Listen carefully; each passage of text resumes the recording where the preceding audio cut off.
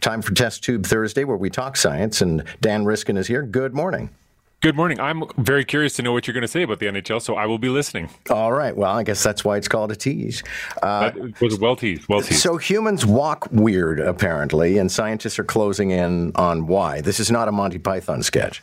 No, when humans walk, not like Monty Python, but when humans just walk normally, and not running, by the way, that's a totally different thing. This is when you walk. There's some peculiarities to the gait cycle that biomechanists have spent a lot of time trying to figure out. And this, I like this one because it really gets back to my PhD days, because I had a guy on my committee who was obsessed with how humans walk and was building robots that could walk and tried to figure out all these different things about how humans walk. And so it's nice to see where that research is going now. And what this study is really focused on is the fact that we have sort of two hits with the ground when we walk. So when your foot, if you're walking forward and you swing your whichever foot, let's say your right foot, it hits the ground with the heel and it sends a force up through your leg and into your body.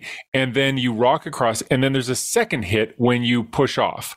And those two separate hits are a little bit more confusing than a simple model where you just have a leg with a stick at the end of it, and just a pad. So they've been trying to figure out sort of how the foot stores the energy. And basically what it comes down to is that the energy that goes into loading the spring when your heel hits is loading up the Achilles tendon and stretching it like a spring and getting it ready for release. And then as you rock across your foot, you hold that energy and store it, getting ready to go. And then when you push with your toes, that Achilles heel gives you an extra little kick. It helps push you forward. And so their new model that they've just published in a scientific paper sort of breaks down how that energy gets stored while the foot is rocking, so that when you push off with your toes, you're actually saving a ton of energy. You don't actually have to pay for the whole step. It's much easier. And the way to know this intuitively is to try walking, but you have to stop with every step. So put your foot down, stop, and then accelerate again. And you'll find that takes a ton of energy. And that extra energy you're spending is your way of seeing how much you actually save when you just keep going forward and all those springs are working for you. It's really quite spectacular what the human body does to save energy while walking. But also fascinating to dwell on sort of the idiosyncratic nature of individual, like everybody has a different walk. And actually one of the funny things is actors, when they're developing a character, one of the very first things they will do is figure out how this character walks. And then the character starts evolving just from that. Yeah, and one of the things that I learned from this guy on my committee, Andy Ruina was his name, still is his name as far as I know. He was familiar with a bunch of places where they'd done studies, and they take somebody who's walking and they say, hey, we've done some calculations and we think you can save energy if you do this when you walk. And people do it and they measure how much energy they use. And you can never improve on what people do intuitively. We know how to use our bodies with intuition that is just spectacular. And, this same is true for rowing, same is true for cycling. It's very hard for a biomechanist to look at what you're doing and find a way to improve it, because we just intuitively know how to save energy. Well, that's just what we're built to do. Very curious about this next one. Procrastinating could be a sign of health problems. Yeah, so there have been previous studies that show that there's a link between procrastination and like high stress levels, unhealthy lifestyles, not seeing your doctor when something's wrong. That makes sense. But the issue is that it's hard to know whether procrastination comes first or the unhealthy lifestyles come first. And so this latest study out of Sweden, where they took thousands and thousands of university students at 8 different universities around Stockholm, and they had them do like a big long questionnaire over the course of a year. And basically what they did for this one is they looked at their health over the course of the year and they compared it to their procrastination scores at the start of the study when everybody was healthy.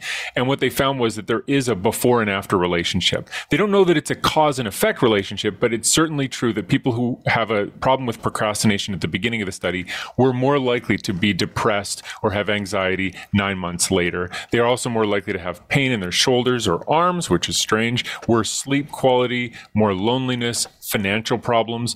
And so this is consistent with the idea that procrastination actually causes these problems. It's still not for sure that that's the cause. It might still be a correlation, but the procrastination is coming before these other problems in this study. And so what they recommend is if you have problems with procrastination, the best way to really deal with it is cognitive behavioral therapy, to get a therapist to help you.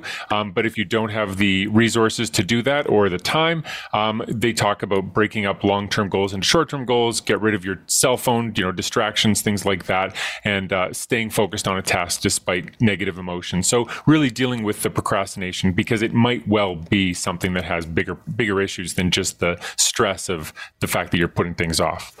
Are we getting a signal from another galaxy? Well, yes. I mean, this isn't really. So the headline is it's a record-breaking signal from a distant galaxy, and by signal, what they're really saying is Obi-Wan Kenobi. Yeah, exactly. It's this princess. It's the strangest thing. Apparently, she's having some problems. Alderaan, I don't know. It's a whole thing. No, unfortunately, this is not that exciting. They pointed a telescope at space and saw something, and they're calling that a signal from a distant galaxy. So basically, they just were able to observe this distant galaxy. This is kind of cool because the previous record for this kind of a data measurement, which is looking at atomic hydrogen, they could see something that was 4.4 billion light years away. This one is 8.8 billion light years away. So they've doubled the record for how far away they've been able to look at this stuff. And that means they're able to look at an older galaxy that has the same stuff in it. But the trick that they use to do this is this really neat thing that Einstein came up with called gravitational lensing. And the idea is that when light from that far away or whatever, any signal from that far away galaxy is coming towards you, if there's a galaxy between you and it kind of goes around all the edges of the galaxy at once and then comes back together, kind of like light going through a lens, and it amplifies it. And so because there was a galaxy between us and this far away thing, it was amplified 30 times, and that made it possible to see something so far away when normally that's way too far to see anything. All right. Well, thank you, sir. Always a pleasure. The pleasure's mine.